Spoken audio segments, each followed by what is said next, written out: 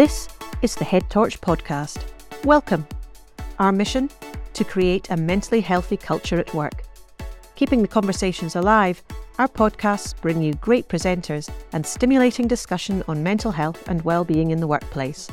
Enjoy. Welcome in, everybody. Lovely to have you here with us for our Wellbeing Hour this month. I'm Amy McDonald. I'm Angus Robbins. And it's lovely to have you here. And of course, our special guest is Paul Sheerin, who I'll be introducing more formally shortly. And we also have our colleague Nick, who is beavering away in the background, making all things technical possible, which is great. So if you haven't realised already, we are recording this session. So for those of you that don't know us, we are Head Torch and we do all things to enable organisations to develop and create a mentally healthy culture. So we work with every level within an organisation, most senior team managers, frontline people. And it's all about, as I said, working to develop that mentally healthy culture. And we work with all kinds of organisations, large, small, public, private, international, local. It really doesn't matter because, as you know, mental health and well-being is relevant for each and every one of us. So welcome to this Wellbeing Hour. Let me just, first of all, give you a rundown of what we're going to be doing during the session. So first of all, I'm going to introduce our guest, Paul Sheerin, and then Paul will introduce himself using a mystery object. And then he and I will get into conversation. And so I'll be asking him all about his life and the importance of mental health, well-being, and so on in his working career. And then he's going to pose us all a question. So we'll have a chance to interact, open up your mic. Equally, you can put questions into the chat and pick up on those as well. But it would be lovely to hear some other voices on this session too. And then Paul will share some of his top tips with us. And then that will be it. We'll be announcing what the next session will be and the next guest that we have coming up for you in June. So let me introduce Paul Sheerin to you. Paul is the Chief Exec at Scottish Engineering and has been since 2018. We first met Paul a few years ago now when we did some work together with Scottish Engineering for their members. And since then, really, we have developed a very strong collaborative partnership, and so much so that we're delighted to be gold sponsoring their awards dinner, which is next Thursday night here in Glasgow. So we're really looking forward to being there with you, Paul. Amongst his glittering career, Paul has been Managing Director at Polaroid. He's been VP Global Operations of Polaroid's sunglasses business. And on top of all of that and his current duties, he is now acting as Dunbartonshire Area Team Chair for Young Enterprise Scotland, which she's been involved in for about 15 years or so. So a very warm welcome to you, Paul. If you'd now like to just share your mystery object and let us hear a little bit more about you from you. Okay. Well, welcome everyone. Thanks very much. So, as Amy said, I'm Paul Sheerin. My background has been in engineering, and I suppose I've picked this object. Let me just show you what the object is so you start guessing what it is. So it's an aluminium platen with a rubber with these holes, and I'll explain in a second. So I chose that one because I have been someone who engineering's always kind of been something I love since as long as I can remember. I famously, in my house, when I was 8 years old, the first time I remember electrocuting myself because I took this switch apart in my bedroom to try and work out how it worked while the light was still on. I fixed bikes. I started helping my dad take engines out of cars and all that stuff when I was about 10. And so that's been a theme for me. I picked this one because it actually comes from a time quite nearish the start of my career, and it was actually a Polaroid. So what I just showed you is a platen separation block for making instant peel-apart film. And we had launched a product which, I'll be honest, it was successful commercially, selling really, really well.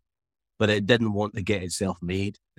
We'd spent a lot of money on automation equipment that frankly didn't work. Because it was a film product, all the machinery was in a dark room. You had to go in only using night vision goggles. It was hot, it was stuffy. We ran 24 hours a day, 7 days a week, because the demand for the product always outstripped what we could produce. We had people on really unpopular shift patterns, one of those 35-day rotating ones where you just always felt like you were on night shift forever. And it was tough, and it never stopped. And of course, I was in a sort of engineer managing role, and because it went so badly, I always felt like I had to be there. And I ended up, it was probably one of those times in my life where I let work-life balance get massively out of balance. So I've kept that on my desk since about, I think, 1999 when we pulled the plug, because it was just so painful and not working. And I kept it as a reminder, not of a really terrible time, but as a reminder is that, if you put your shoulder in, you can get through something, and there will always be a better day coming. I think I am generally, if you want to be a happy person, you have to choose to be a happy person. So I look at that and think, well, I got through that. If I can live through that, I think I can live through most things. And so it's been on my desk ever since. So that's my mystery object for today. Full on engineering tech stuff, I'm afraid. Fantastic, Paul. That's brilliant. So it's not a domino then, no? It's been. Was I first guessed? Brilliant. If you're not that familiar with Zoom, folks, top right-hand corner, you'll get speaker view. And so you'll have Paul full view. So Paul, tell us a little bit then. Let's hear about some of your career. You left uni 1990. Way back then. Then what happened? I left the university in 1990, and it's important to say I left university. I didn't leave university with a degree in 1990. That didn't come till 1990. And I think it's important to, some perspective on it. I went to join Sizewell B nuclear power station on the project team for that. I knew I wanted to do that because I'd worked in the north of Scotland in Dounreay on the fast reactor nuclear power development site there in the summers and done placements. I loved the industry. I loved the scale and size of the engineering. So I went off to work at Sizewell B as a control system engineer. I landed on my feet a bit because I didn't have a degree yet, but I'd done programming at university. I kind of went down that route in my electronic engineering degree. And believe it, I had some French language skills. And so I landed on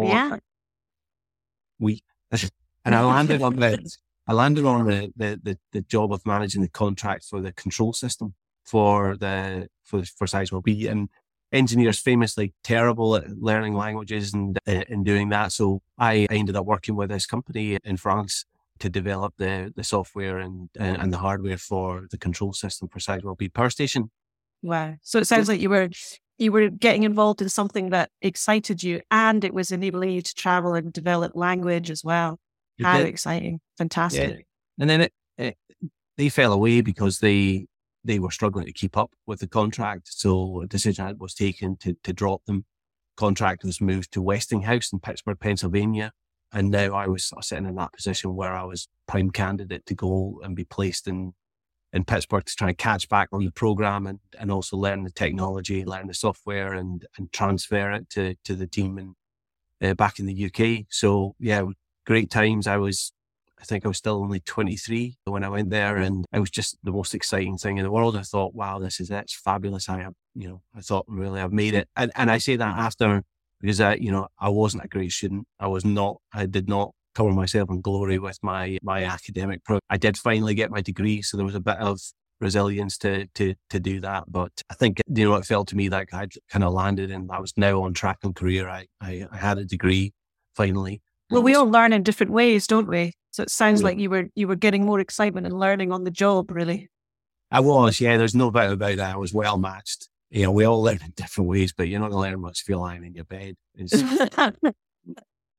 Well, talking of which, what was starting to happen to your sleep patterns at that early stage? Yeah, so I once I started getting into the job, which was really quick, I would say within the first 2 months, and Now I found that I thought something that I was good at, and more stuff came my way, and I was asked to get involved in different things. But what I didn't do very well with was managing the responsibility and pressure of that. And I turned it into a worrying thing. So I had no capability on switching off. So I'd leave the end of the workday with things, as always, which is normal workday, with things undone and things that had to be prioritized. And there were some tricky things in the contract, particularly around dropping the French and moving to the US team. But my sleep just went downhill, and it was something that I'd never thought about in my life. But I got into that pattern where I couldn't get to sleep at night, and I threw in coping mechanisms, which in hindsight were just papering over the cracks. So anybody who's ever done listening to a radio really quietly last thing at night just to get to sleep, or some of these other things, it got bad enough. You know, I tried all of the essential oils, lavender oil on the soles of your feet, acupuncture in my face last thing at night to try and help me. And you look back at them and I understand now that they were, as I say, papering over the cracks, but the pattern went to hell in a handbasket to 2, 3, 4 in the morning before falling asleep. And it wasn't a very healthy pattern. Yeah. So what was it that was keeping you up? Just that busy brain thing. And probably, honestly, a little bit of self-doubt. So the self-doubt coming from right, you haven't done that today and you really should have had that done, and you've not resolved this problem here, and what are you going to do about that? And oh no, here we go again. This is just like university all over again. Yeah. There's the internal dialogue, I think, that you strike up. Right. And then in the States, how did that work-life balance impact on you there? So it wasn't too bad. Well, Westinghouse wasn't great. So Westinghouse, being placed there, they were a mandatory 6 days a week workplace. If you got in in the US, and apologies to any US colleagues who are on the call today, because it's always bad to kind of stereotype any. But I think there is a challenge in the US with working hours, and I think there's a challenge with presenteeism. It wasn't good form to be seen coming in after 6:30 in the morning, and it certainly wasn't good form to be seen leaving before 6 o'clock at night. As I say, Saturday mornings were mandatory, and it was the same. 6:30 was the expectation. And are we talking the 1990s here, or early 2000s, or? So 1992, 1993 was when I was with Westinghouse. I went back. My wife and I went and lived and worked in the US in 1994. Went to Michigan on the back of that kind of piece. But I ended up working for a much smaller kind of family-owned company. And I thought that Westinghouse was not the greatest of balance, but working for a family-owned company in the US, it's a different level. Absolutely no qualms about phoning you on a Sunday night and saying, you need to pack up, put your stuff in the car and drive to this plant. They've got a control system problem and you need to be there because they're going to be starting up tomorrow morning. So, yeah. And in the meantime, was your sleep the same, or had it? Shocking. Absolutely. Shocking. Right. Yeah. No, and now I was kind of adding some bad habits because the sort of, work-life balance thing coming from, we were just always on. So it was, you're always on and you're always, sort of expect to be on call. Yeah. What was the wider impact for you at that time? So I don't think I can overplay the wider impact too much, because I do think the bit that got me through it was, I'm reasonably good at sort of brushing things and going, okay, well, it's a bit hard and it's a bit hard work here and stuff. I think the wider impact is lack of sleep's just really not good for you, and it's not good for your mood. And I think lack of sleep can lead to, when you're not at your best the next day, you can get into that habit of going, okay, here we go again. And it's because you're not sleeping because of this, and because you're not doing enough, you're not getting things done quickly enough. I think there'll be a really negative cycle. And you can break it by getting some sleep back is the easy way, but it's easier said than done once you get in a bad sleep pattern. Once you get into some bad habits, it's really not good. Yeah. Absolutely. It sounds really tough. So I'm not quite sure the line, but you're in Michigan and then you joined Polaroid in Nashville. Is that right? came back to Scotland and managed to get a job with Polaroid. I kid you not, they were looking for a control system engineer who would be based in Scotland but could speak American, was their phrase. And I just did that for 4 years of that. So yeah, then the first project that they put me on was send me back to live in Nashville, Tennessee. And I had a great gig with Polaroid. I mean, I just seemed to, I was in that cycle where, and I think it's one to watch, if you've got a slightly addictive personality, and I do think I do, then when things go well, you go, oh, I did well because I did that. So let's do more of that and more of that and more of that. And so you get in a bit of a cycle. But with Polaroid, I really reaped the rewards. I got moved through, an engineering managing position, and then I was heading up a division, and then I was the engineer manager for the whole site, and then I was site director, and then managing director, and then, and then on to being a vice president of global operations for their eyewear business. So I really, reaped the rewards of this kind of work cycle and work pattern. And I did really enjoy it, and lots of fabulous travel and lots of great people that I got to meet and work with around the world. But still, not great sleep pattern that was always there and something that I was just kind of coping around. Yeah. How do you think your colleagues at the time would describe the impact of your lack of sleep? That's a great question, Amy. I have no idea. Like most people in that situation, I kid myself on that I hid it really well. But that won't be the case, will it? But there's a great honest question I should ask some of them. That would be interesting to hear the answer. Yeah. Grand. Well, so you were at Polaroid, things were going really well, and you had a great boss, didn't you, Polaroid at the time? I did. I had. So the chief executive officer of Polaroid at the time was a guy called Tom Bowden, and he was brilliant. He was great because he was a great coach. He didn't ever have much time because he had such a big role, but what he did with his time in terms of those conversations was really, really useful. It took a bit of getting used to it because in the American phrase, he was really candid, but candid in the way was he didn't say things to hurt your feelings or make you feel bad. He said it because he wanted to help you. And he had some great things about when you do these things, Paul, it's great and you should do more of them. And when you do these things, it's awful and you should not do those things. And so Blunt was his first name. Blunt, and he identified something in me, which was, I don't know whether it's related or not. He said, look, you need to get hold of your temper. This short temper, this slightly aggressive, that's a lie. This aggressive stance that you can be in your default is not helping you. That's one of the things when you do that, you should stop doing that. When you do all these other things, do them more, but this one's not working for you. Wow. And he said, how did that feel when he told you that? Well, how do you think? I don't know. I think quite quickly because the relationship with him was strong enough. But I think by the time I got home that night, I was going, Tom wouldn't have said that to me unless he really meant that that's something you're going to have to fix, or else you're not going to have the career that you want to have. So I think it was stung for the first, 6 hours, but then a little bit of thinking time and I think it sunk in. And he turned around and said, look, I'm going to send you on this event, this 6-day residential event that I think you need. And some senior people that I work with in that Polaroid have done. And it's called the Harold Bridger Working Conference. And I'm going to send you to that because I think it can help you. Wow. So tell us about the conference. What happened?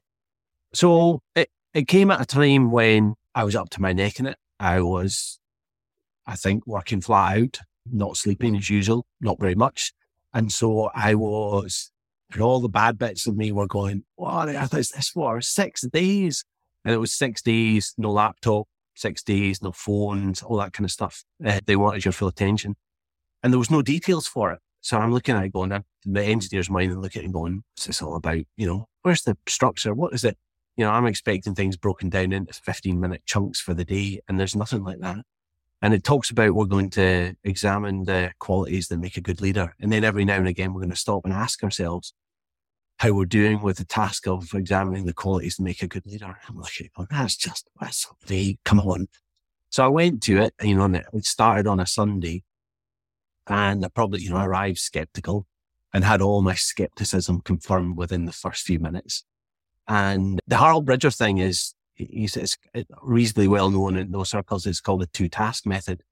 And it was something that he came up with they guinea pigged it with a bunch of other psychologists and to work this out. And it was about this self-development tool, which is the act of provoking conflict, if we're honest, by, let's examine the qualities make a good leader, because we all have different opinions of that. And then the real killer bit of stopping every now and going, how we're doing as a group.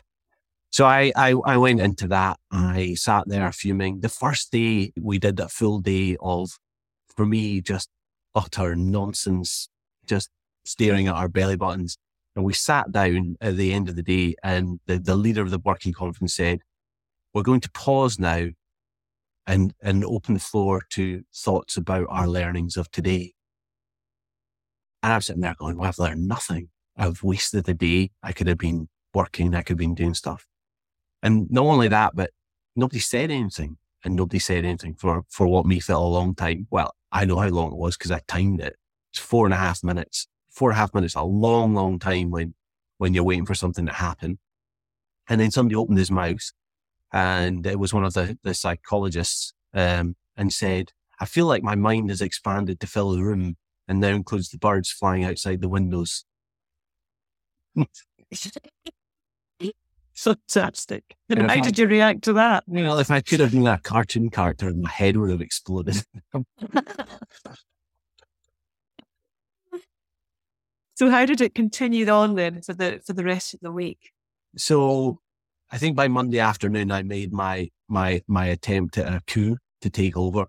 We were all in individual working groups, and I came back and I said, all right, come on. I don't know about you lot, but this isn't working for me. We've got no structure. We've got no order. We've got no nothing. Oh, and by the way, I think we need a leader. And if nobody else is willing to do it, I'll do it. And I got, in psychological terms, just an absolute kicking for the next 2 hours. Honestly. And rightly so, every bit deserved. And so then I did.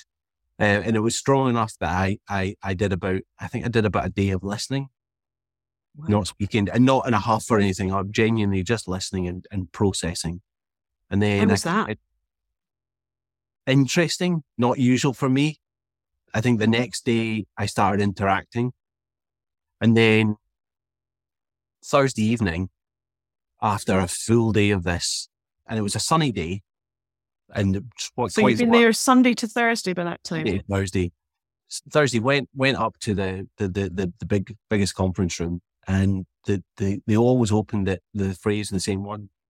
We'll now review the learnings of today. And instead of looking at my watch, I started thinking about what I'd felt and learned and seen in the last week. And I didn't look, not looking at my watch. So I'm just thinking about that. And I had this idea with like lots of confusing things, like dust particles in the air. And some of that would probably be because of the sunlight coming in the windows. But then I had this idea about them clumping together into sort of more sort of valid thoughts and more sort of useful kind of directions. And then the thoughts started flying around the room around me.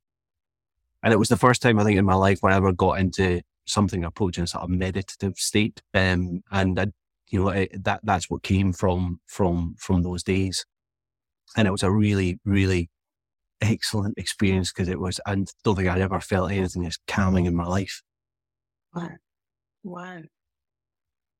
So if you could sum up what you took away from that whole experience, what would it be? So I arrived as a horrible skeptic. I had a light bulb moment, not just that one sitting. It was over the course of the days. And what that did for me was it opened the door to, you need to get an understanding of what your mind can do for you and what and how much it's malleable, how much it can be controlled. And it was a gateway into some other things. I became a real fan of neuro-linguistic programming. did a bit of mindfulness, which I still do now. And the big thing that came from it was that realization that you can control your mind more than you think you can. And the NLP particularly helped me understand that, I wasn't sleeping because I wasn't getting control of that thinking pattern. And whether I know that some people, NLP is a blunt tool and it uses some crude kind of analogies but the idea of separating out the understanding of your conscious and your subconscious, so that, so I like this idea that your conscious is the world's nastiest, cheapest 50 pence calculator. It does plus, minus, subtraction and division, and that's it. It is the input, output. And your subconscious is the world's most powerful supercomputer. It can do anything you want it to, but the problem is it's programmed with your conscious, or it's mucked up by your conscious. So, like the great example there is, anybody who's running around their house trying to find their car keys, going, oh, I can't find them again, I can't find them. Well, somebody will have moved them. And, that was explained to me is that's your conscious telling your subconscious, we don't want to find the car keys. And your subconscious going, that's fine, we don't need to find the car keys. And the minute something happens, like the doorbell rings and stops your conscious, so it's like the dumbest thing. It goes, oh, doorbell. And your subconscious goes, that's the keys over there. Oh, right. Sitting right in front of my face. So, that was a real, okay, because that's happened to me. And then from there, it was building up techniques to say, right, how am I going to stop this monkey mind running around throwing mud at me and when I want to go to sleep? How am I going to get that under control? And I used mindfulness technique, just a straight breathing exercise, that folks that do yoga will know well. It's doing that, and a bit of a swish method that just keeps saying anything that comes popping in. I just say, I know you're important. I'll deal with you tomorrow, but I'm not dealing with you just now. And you have to practice, and you have to keep the practice up if it's going to work for you. But it does. And yeah, it's enabled a kind of different way of thinking about how you communicate with people, how you put yourself in their shoes if you really want to communicate with them, and a bunch of stuff like that. Fantastic. That's amazing. Thank you so much for sharing your story, Paul. It's absolutely brilliant. So how long now has your sleep been improved? So I think it took about a year after the Harold Bridger, because I went and found the first NLP course myself. I went and did that actually within 4 weeks of doing NLP. I've never looked back, and sleep's not been an issue for me since. Wow. But it was that significant moment at Harold Bridger that was the beginning, if you like, of that journey. Yeah. I definitely, that whole process of arriving as a skeptic, being true to myself, which was, I'm going to take over the world, and not in a nice way. And then getting the crap kicked out of me verbally. That was the enabler. That was the enabler, yeah. That's right. Often we need to fall to find the right place, right? When we stand up again, to help us stand up again in a different way. Yep. Great. Well, you have a question that you'd like to share with all of us. I'm just going to share that on the screen with you now. So, Paul, would you like to share this question?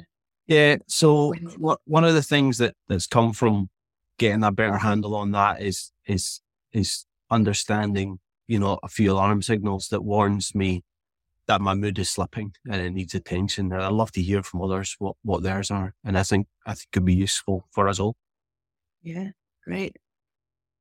So if you would like to share your thoughts with us on this question and or ask Paul any other questions, please, if you could use the reaction symbol, and then you can unmute and we'll hear your question. And we'll put that question there it's in the chat already for you, just to remind you of our question. Jennifer McDonald, yes. Would you like to unmute yourself? Are you Jennifer or Jenny? I am Jennifer or Jen. Hi, Paul. Brilliant. Thank you for that. Sorry, Jennifer, could you just tell us what organisation you work with, first of all?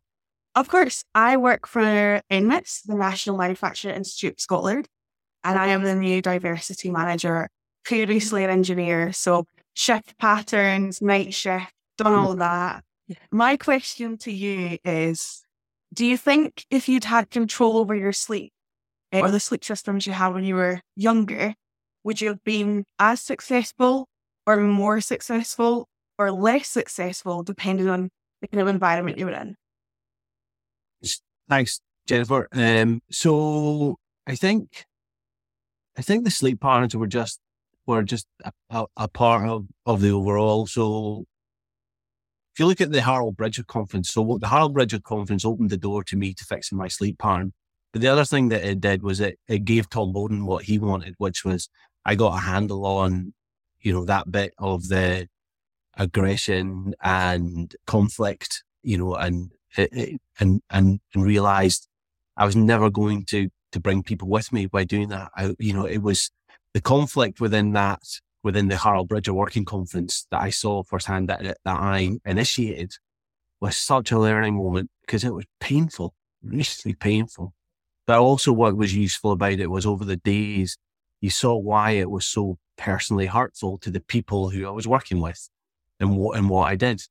And I think what you don't get in the workplace is things happen, and, maybe you apologize, maybe you discuss it out for 15, 20 minutes and then you walk away.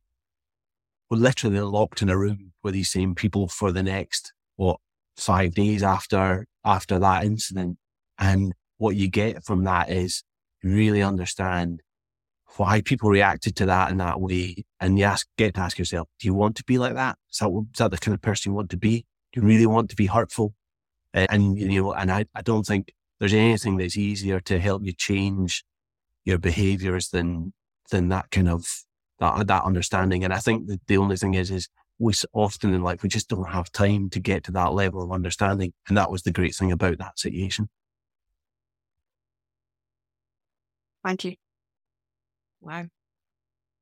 Fantastic. Do we have another question or thoughts on the question?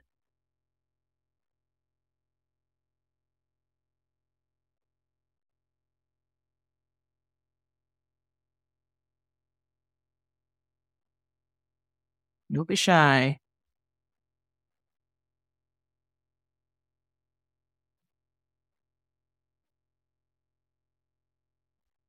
I asked the question, Amy, is it okay if I talk? Because I asked the question because it definitely for me is, I've got some markers that are irritability, and being short with people is the first sign for me that I am drifting away. And what I know will fall from it if I don't do something about it is as a down cycle in my mood. And I'm wary enough of that to watch out for it and pull back up. I'm interested in got a comment there. the correlation between. I'm interested in the correlation between. Jim, I might have to wait for 4 minutes. Sorry, Angus, could you just mute yourself? There we go. Sorry about that. Yeah, I'm interested in the correlation between that irritability and sleep. Yeah, so, and I see, hi Sandra Mulligan, broken sleep is the signal for me. So what the irritability, I think, comes to when you start getting annoyed with yourself. It becomes harder then at night to switch off and say, right, this is sleep time. Because for me, having had that experience when I'm irritable and I'm unfair with people during the day, the raking the coals of why are you doing that again? Why are we back to this? Why are we, here we go again, these, back to our old bad ways and bad behaviors. I think that becomes the trigger for, it's much harder to switch off from that. It's much harder to switch off and go, that wasn't, you acted in that unfair way right today. And it's much harder to just go, okay, I'll deal with you tomorrow. Because it's not deal with you tomorrow. It's what you did today.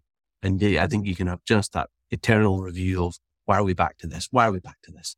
So Right. that's the signal and the way to watch out for. It's about stilling the mind, isn't it? Absolutely about stilling the mind. I'm dipping into a book at the moment called Chatter by Ethan Kross. Have you come across that? I haven't, no. He's an American academic. Kross is Kross, and it's really very interesting around how lots of different methods, but also kind of the background to why we chatter and all that kind of stuff. So yeah, I'd recommend it. I've got a few comments coming in here now or in the chat. Sandra, do you want to share a little bit of your thinking? Broken sleep is the signal for me. Do you want to share a little bit about that? Hi, Amy. Yes, Hi. Thanks very much. And thanks very much, Paul. Yeah, sorry. Do you want to tell us also which organisation are you calling in from? Oh, sorry. Hi, I'm Sandra Mulligan and I work as a business development manager with the Institution of Mechanical Engineers. So I'm based in Glasgow and, well, pre-COVID worked with members in Glasgow and Scotland, but post-COVID is working with members globally, really. So, and like that, have had to change my work pattern from somebody who's out and about meeting people all the time to somebody who's at home doing presentations via Teams like this all the time with people not having cameras on, not contributing, etc. But I've certainly noticed that, for me, I'm naturally a sort of worrier.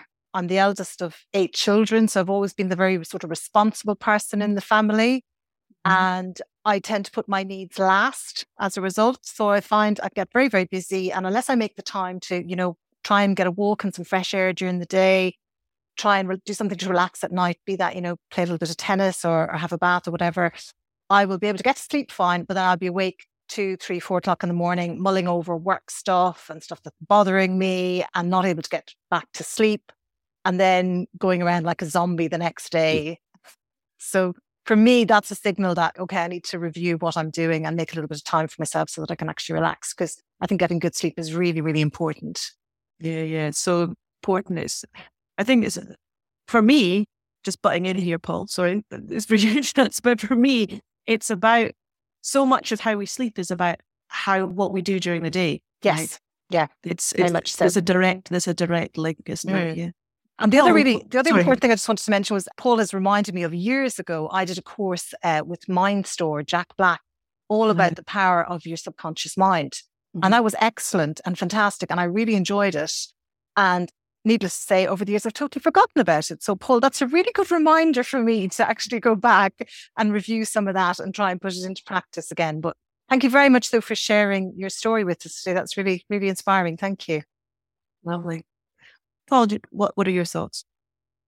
So I think it's really useful to see, the common themes. I saw Alison, irritability does it for me, skipping meals, not finding the time for a nice path, that you're headed down a rut. And Ginny had said one of the signals, but also mentioned, start to feel frustrated and blaming others. I think that's a brilliant one, Ginny. I think when you get to the stage where you're looking for who else to blame other than yourself, it's like ding, ding, ding, ding. Yeah. So it's so important, isn't it, that people can point out to you if you're unwell, if you are becoming irritable. Miles Keane, would you like to share your question? I'll share first of all which organisation you're with, Miles. Good to see you. Oh, yeah, I'm Miles Keane. I'm from Coots, the private bank, so work down in London. But I think, Paul, we met at GoGoburn a few years ago on at a conference. But no, I think your point's a really good one, because knowing your triggers and knowing the signs and actually doing something about it, because I'm having, thankfully, my mental health concerns were quite in the past now, but I just totally ignored those sort of early warning signs, and that's really important to be aware of them. And like a lot of the people who've spoken today, sleep was a real driver. But I think the other thing was sort of just physical things like sort of teeth clenching and, I don't know, the odd sort of, you just feeling tense and just sort of things spinning around in your head. And I think the thing that I've learned is, there's a few people that sort of, give yourself a rating of where you are on the anxiety scale, and just doing that every now and then actually, if you've had a bad day, think about what might have driven that. Is it as bad as you think? You really test why you think it's a bad day, because, a lot of things don't actually materialize to the thought that you think they will do. And actually anchoring that point, and then rather than worrying about it and letting it spin around your head, is just thinking things through and just sort of setting aside some time. Don't carry it around in your head, because that's just so exhausting. But when you've got a proper thing to deal with, is just allocating some time and actually taking a sort of a measured, in control approach to it, rather than sort of, boosting the anxiety. But it's interesting. I mean, I'm quite good now under pressure, but what's really important for me when I've got a lot on is ignore those going for the walks or going to the gym or going for a run. And I find that when I do get stressed and I look back, it's often I've forgotten to do some of those really important building blocks that just keep your resilience very steady. Because, I think that out of everything that I've learned, just getting fresh air and exercising, no matter what you might not have to be a gym person, but, just building that in as part of your everyday routine is so important. And I think it was really difficult during lockdown that people couldn't do that, the whole distraction, because A, it keeps you fit, but B, it's just a distraction from all the stuff that's going on. Yeah. Thanks, Miles. No, Thank you. Point, so. Yeah. What do you got any thoughts on that, Paul? Yeah, no, I think that's, I can't agree more. I think looking for those triggers and the ones that are particularly individual and personal to you. There's a whole thing about this that, and I go back to the NLP, that the best thing about it was this, about being honest with yourself. And that I think that's all about these personal triggers. To get to them, to understand what they are, you have to be really honest. So the blaming, a lot of people, and I've mentioned about blaming others, and so Fleur has put something in there. Yeah. Getting to the point where you go, oh, I'm blaming others, which really means, stop and have a look at yourself. I think it's a really important one, that one. Absolutely, yeah.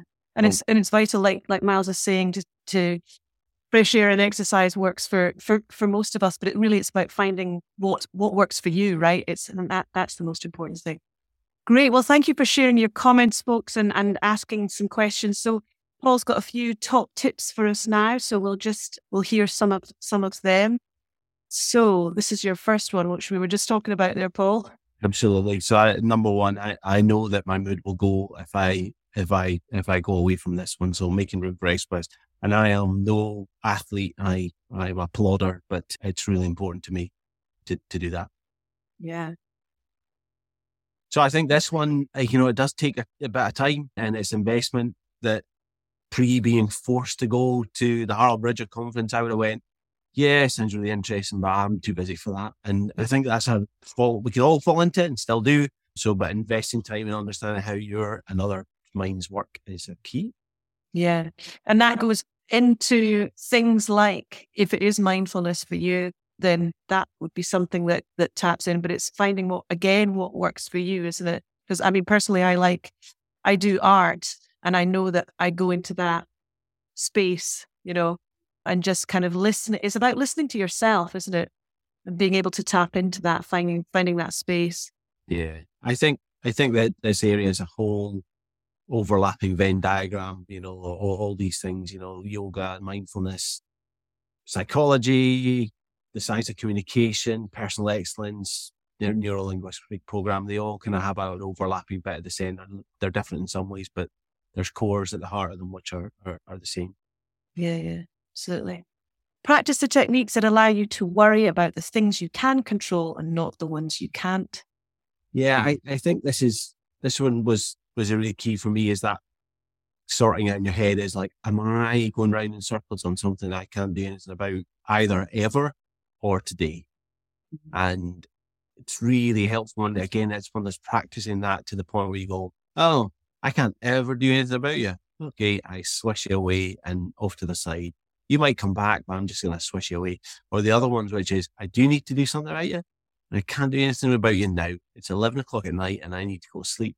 So pushing that aside and saying, I can't control you now, so I'll come back to you tomorrow, but you're off you go and out the way. And practicing it is the tricky, because you learn it and you go, oh, great, good, got that sorted. And then you tail off, and that's my own personal story. And then you go, right, okay, let's get back on that and make sure that we don't do that again.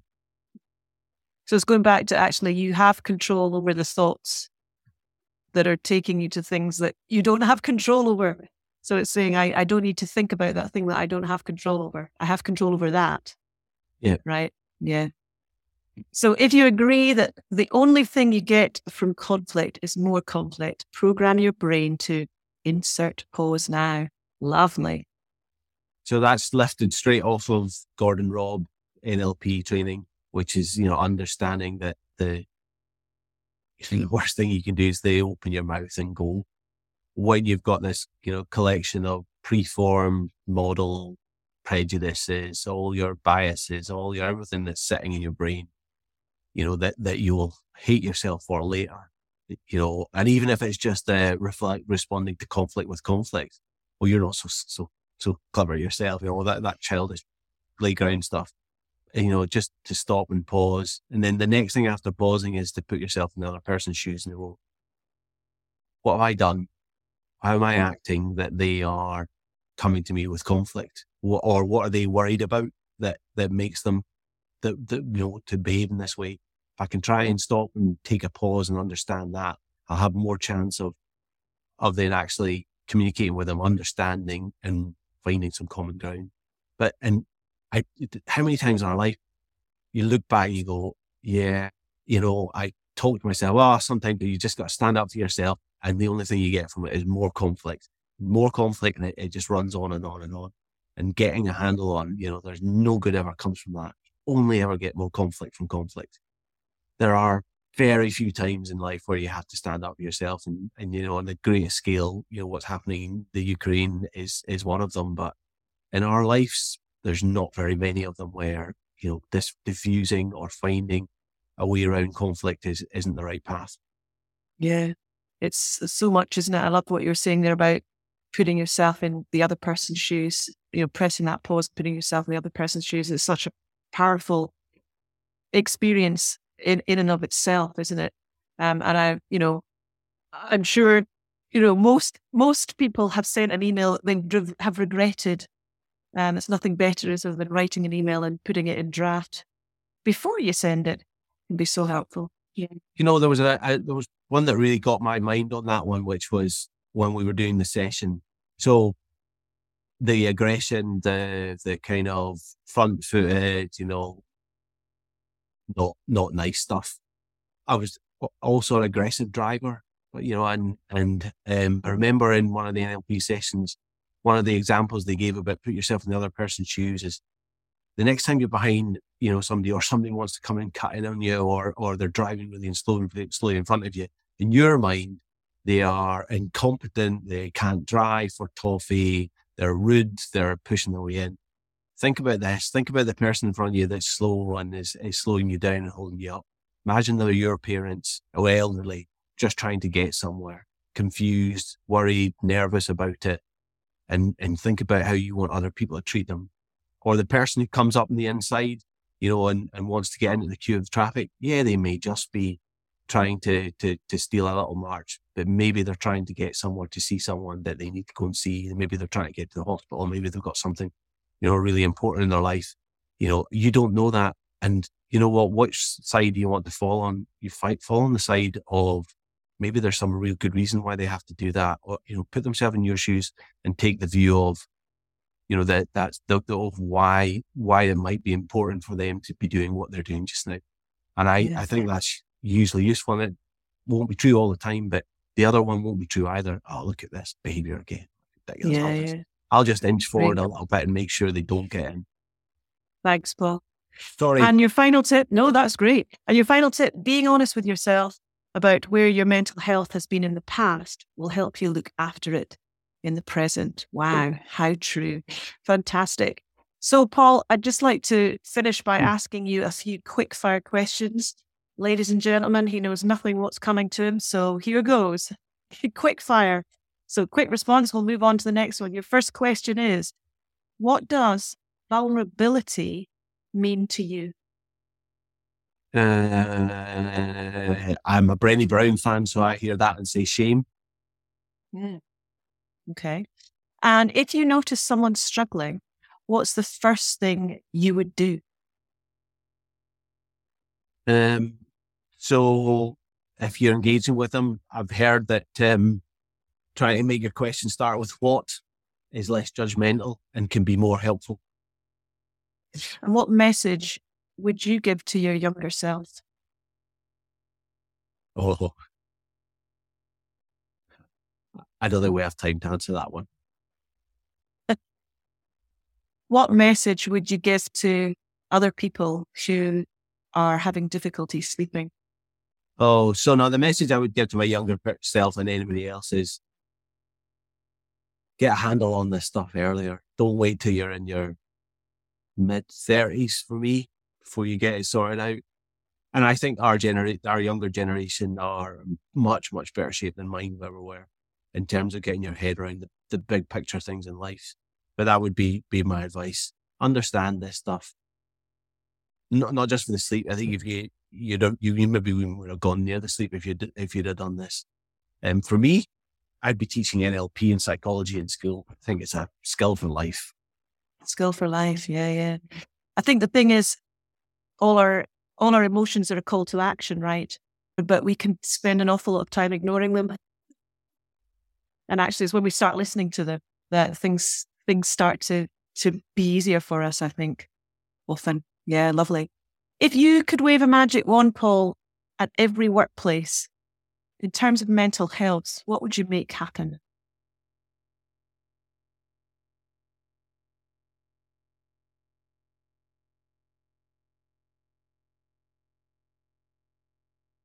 Oh,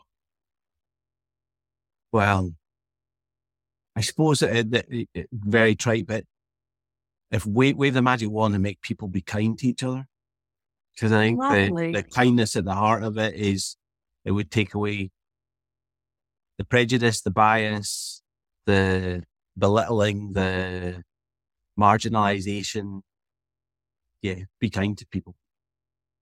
Fantastic. What a great message to end on there. Thank you very much. I'm just going to ask Angus to come in now. Thank you so much. Thank you, Paul. Wow, what a journey. I've known you for quite a number of years now, and it has never once crossed my mind that you could have been aggressive or somebody who, created conflict. It's never even crossed my mind. So thank you for your very frank and honest talk. It was fascinating, actually. And, some of the big messages, having the time to get a level of understanding about yourself. Yeah. And how true that is, and open the door to what your mind can do for you. Yeah. And I really, really like that. As well as, of course, prioritizing what keeps you well, and that exercise and all that type of thing. And insert the pause now. Yeah. Great message here. Also, getting the crap kicked out of you was the enabler for all this. And that's the greatest of messages, is it? No, but it's not. It just shows, some place where we have to go. Yeah, to reach that enlightenment, if you like. So, yeah, fascinating. Thanks very much, Paul. Love working with you guys at Scottish Engineering, and that was really, really good. Thank you. Next month, on the 16th of June at 12 noon, we have Nazia Mahmood. Nazia is an Earth Intelligence Sales Engineer. How's that for a job title? She is also chairperson of the Scottish Government's Equality and Wellbeing Manufacturing Group. So it promises to be really, really interesting. Please come and join us. You can get in touch with us if there's anything that we can help you. We work with all levels of an organization. And do things like follow us on LinkedIn, keep an eye out for things that are coming out like this. And, it'd be a great pleasure to see you all here again. Great. Unless there is any other questions, we will wrap up and go and have our lunches. I just want to say thanks, everyone, for putting your comments in the chat. I know we didn't manage to read it all. If I hope you've had a chance to have a glance at what people have been writing, because there's certainly lots of great comments in there that we didn't manage to get to all of them. Thank you. Thank you again, Paul. Thank you, everyone, for coming. Thank you, everybody. Thanks for listening to the Wellbeing Hour. We hope you enjoyed the conversation. These events take place regularly, so do join us for more. And if your organisation would like to develop a mentally healthy culture, we'd be happy to work with your senior team, people managers and frontline staff. Please get in touch at headtorch.org. We look forward to hearing from you.